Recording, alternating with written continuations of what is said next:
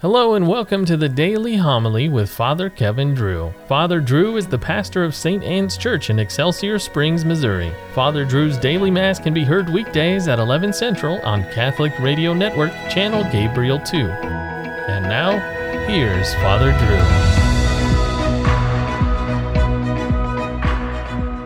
Drew. A reading from the book of the prophet Zephaniah. Thus says the Lord, woe to the city, rebellious and polluted, to the tyrannical city. She hears no voice, accepts no correction. In the Lord she is not trusted, to her God she is not drawn near. For then I will change and purify the lips of the peoples, that they all may call upon the name of the Lord, to serve him with one accord. From beyond the rivers of Ethiopia and as far as the recesses of the north, they shall bring me offerings. On that day you need not be ashamed of all your deeds, your rebellious actions against me. For then will I remove from your midst the proud braggarts, and you shall no longer exalt yourself on my holy mountain. But I will leave as a remnant in your midst a people humble and lowly, who shall take refuge in the name of the Lord, the remnant of Israel. They shall do no wrong and speak no lies, nor shall there be found in their mouths a deceitful tongue. They shall pasture and couch their flocks, with none to disturb them. The word of the Lord. The Lord hears the cry of the poor. I will bless the Lord at all times. His praise shall be ever in my mouth. Let my soul glory in the Lord. The lowly will hear me and be glad. Look to him that you may be radiant with joy, and your faces may not blush with shame. When the poor one called out, the Lord heard, and from all his distress he saved him. The Lord confronts the evildoers to destroy remembrance of them from the earth. When the just cry out, the Lord hears them, and from all their distress he rescues them. The Lord is close to the brokenhearted, and those who are crushed in spirit he saves. The Lord redeems the lives of his servants. No one incurs guilt who takes refuge in him. The Lord be with you.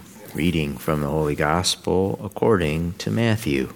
Jesus said to the chief priests and the elders of the people, "What is your opinion? A man had 2 sons. He came to the first and said, 'Son, go out and work in the vineyard today.' The son said in reply, 'I will not.' But afterwards he changed his mind and went. The man came to the other son and gave the same order. He said in reply, 'Yes, sir,' but did not go. Which of the 2 did his father's will?" They answered, "The first." Jesus said to them, "Amen, I say to you, tax collectors and prostitutes are entering the kingdom of God before you. When John came to you in the way of righteousness, you did not believe him, but tax collectors and prostitutes did. Yet even when you saw that, you did not later change your minds and believe him." The Gospel of the Lord. St. John of the Cross was born in Toledo, Spain in 1542. His father died young and left his mother destitute with 3 children, of which John was the youngest. He went to school and became an apprentice as a weaver, but he was no good at it. We all have our gifts. Weaving was not John's. He did, however, have an aptitude for theology, contemplating heavenly things, the soul, and mystical experiences. He became a Carmelite friar and was ordained a priest in 1567. He was drawn to a life of quiet and solitude and seriously considered entering the Carthusian order, known for their austerity. But those plans had to be set aside when John became involved with a woman. A beautiful and magnetic woman. Her name was Teresa Sanchez. We know her as the nun, St. Teresa of Avila. Teresa was in the midst of reforming all the Carmelite convents in Spain, and she saw in John the purity of soul that she needed for her mission. She told him God needed him to join the Carmelites and start an order for men. Soon afterwards, the first monastery for discalced, barefooted Carmelite friars was started. John took the new religious name, John of the Cross. It was a prophetic choice because that is what he was given, the cross. His perfect spirit of solitude, his humility and mortifications inspired the other friars. He only slept 2 to 3 hours a night. The rest of the night was spent in front of the Blessed Sacrament. He had a countenance about him, a spiritual one that radiated from his soul. But that was not enough for God, who sought to purify John's heart from all earthly attachments. So John entered into a period of awful interior and exterior trials. Spiritual dryness and scruples ensued. John was tempted by the devil and persecuted by his brothers. His famous book, The Dark Night of the Soul, recounts this awful purification. But in the calm that followed this terrible storm, John was rewarded with divine love and new wisdom.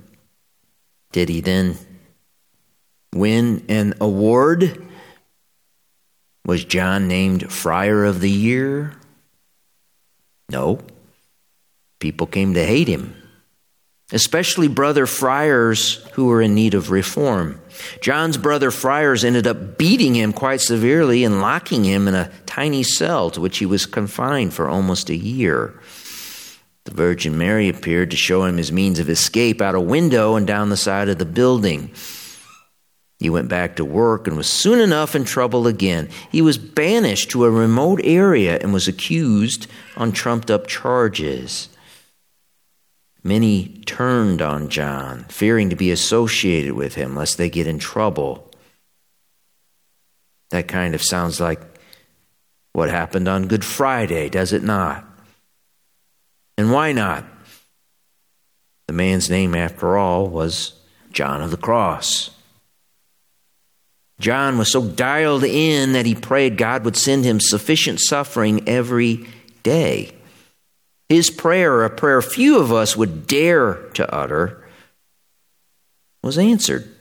After suffering acutely for 3 months and being mistreated in the infirmary, John died on December 14th, 1591. In 1926, he was made a doctor of the church for his mystical writings. The gate that gives entry into these riches of his wisdom is the cross, because it is the narrow gate. While many seek the joys that can be gained through it, it is given to few to desire to pass through it. That's John of the Cross in today's Office of Readings, December 14th.